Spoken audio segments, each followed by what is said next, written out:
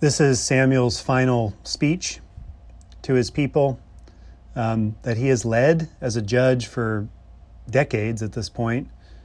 Samuel's also the alleged author of this book, which of course goes after his death. So perhaps he's writing this first part. There are details in this book that would only be known to Samuel. So some sort of Samuel authorship is probably makes sense. But this is his final speech. And here he, almost word for word, and I've mentioned this before when we did the speech about the king, where he tells the people, if you get a king, if you appoint a king, or if you elect a king, or whatever you do, he's going to take things from you. He's going to take your children and put them in his army. He's going to take your daughters and make them work in the fields. He's going to take your grain and your wine and your grapes and your donkeys and your cattle. And he uses the word lakak, to take. And then here in his final speech, he does the exact same thing. He says, whose donkey did I take? There's that word lakak again. Whose ox have I taken? Who have I defrauded? Whom have I oppressed? Whose hand have I taken a bribe? Even though his kids are famous for taking bribes, Samuel's kids, that's why they've come to him and said, we need a king because your kids are terrible. They take bribes and they pervert justice. So Samuel yet has a leg to stand on. He has kept his integrity and he calls out to everybody. This is sort of a Jerry Maguire moment in that scene of the movie where he, walks out of the big sports agent office. Who's with me? Who's with me? He says, and nobody's with him. and he's like, I built this firm. And this is the song of the disgruntled employee in many ways. Samuel's been a judge over Israel. He's been a leader, disgruntled leader maybe, a president who doesn't win the election, or a politician, or mayor, or whoever it is, or even there's so many other situations where this kind of speech makes sense. But he does have his integrity, and no matter what changes come in our life or what we have to leave or start new, we can hold this integrity and say what Samuel said. And it's sort of the bare minimum, I think, to his speech is like, he shouldn't have been taking their bribes, and he shouldn't have been perverting justice, and he shouldn't have been stealing their donkeys. To sort of defend yourself with the bare minimum is sort of a classic, maybe male behavior. I don't know. Throw that out there for your thoughts. I didn't murder anybody. I didn't kill anybody. Sort of that's your defense. Okay. But it goes a little deeper when this next scene that Barbara read of not just his speech, his outgoing speech, but also his this judgment that falls on their harvest. He says, is this not the day of harvest? The one day you don't want it to rain is the day of harvest. And he calls lightning and thunder on the harvest. The effects of this would have been catastrophic in an agrarian society, which we don't like to think of ourselves as an agrarian society, but we are. We are dependent on farmers who grow stuff for us on our behalf, and the kind of things that happen to the climate that affect farmers affect us. Maybe not as directly as this kind of harvest disaster would affect the people in that day, but as we see this, the effects of climate change, this climate crucifixion happening in our world today, we've seen it before here in Texas, we've seen it other places we've lived, but it seems like we're seeing it in a more vivid and profound way. This will affect us. And so the people cry out, don't kill us. They felt like God was trying to kill them through Samuel. This is a fear response that makes a lot of sense when you think of what they're facing. And Samuel tells them, this is because you decided to have a king instead of a God. You chose a king over God. You chose a king to protect you over God's protection. And this is the real thorny irony for biblical scholars when it comes to 1 Samuel.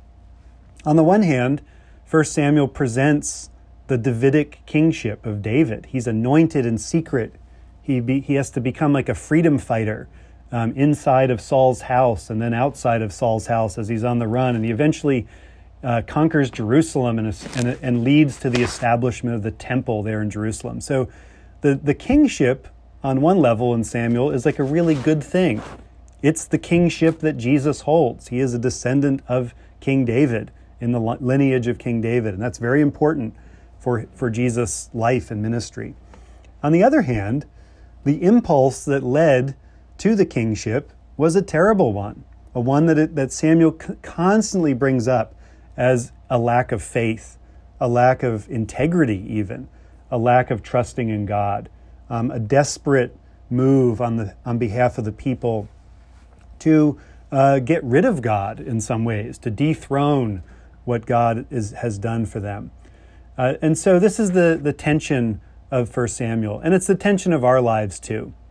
The kind of things we do when we're struggling, when we're fearful, when we're suffering, often lead to things that we didn't expect to happen to us. Or maybe we did, but we are often in our desperation, we grasp a hold of things that end up not giving us what we want in the end. That is sort of the definition of sin, of the missing of the mark, looking for love in all the wrong places. That is the human condition. It's the human condition in 1 Samuel. It's the human condition in our lives. And yet, as the people cry out to God and said, we don't want to die over this. We know we kind of messed up, and we shouldn't have called out for a king with such force and violence and vehemence against you, Samuel. And then Samuel says some really beautiful things. He says, yes, you have done evil, and you have turned aside from the Lord. You've strayed from the path. That turn aside is the same phrase used for Samuel's children, who are judges, and they're taking bribes, and they're perverting justice. They have turned aside. They've been wayward. They've gone down the broad path that leads to destruction instead of following the narrow way of holiness. And even though the people as a whole have turned aside, the Lord still wants them to follow him in their heart. This heart language in the Old Testament is so beautiful to see. That God was always wanting a heart relationship with God's people. God always wanted this, from the first pages of Genesis all the way to the end of the Old Testament. This was the relationship that God was always calling and inviting them into, a deeper one. And he said that, and Samuel says to them, you can still serve the Lord with all your heart. You can still do that, even though you've kind of messed up and started this whole king ball rolling. Once you start a dynasty, you can't stop it. You really can't, because there's going to be relatives that are going to claim the throne. You can see this in the history of England. You can see this in the history of any monarchy.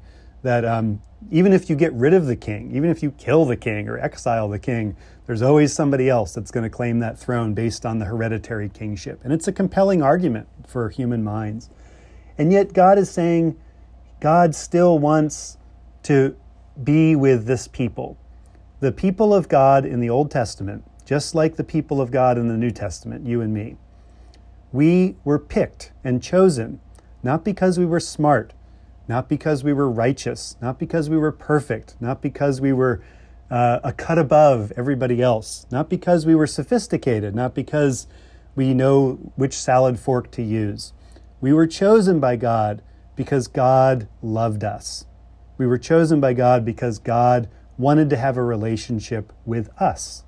And this is the truth that the people of God are reminded of over and over in the Bible. This causes humility. It should cause some humility in us, that we aren't chosen because, that we aren't like the cream of the crop always. We're not always the smartest, the best, the brightest, the sharpest tool in the shelf.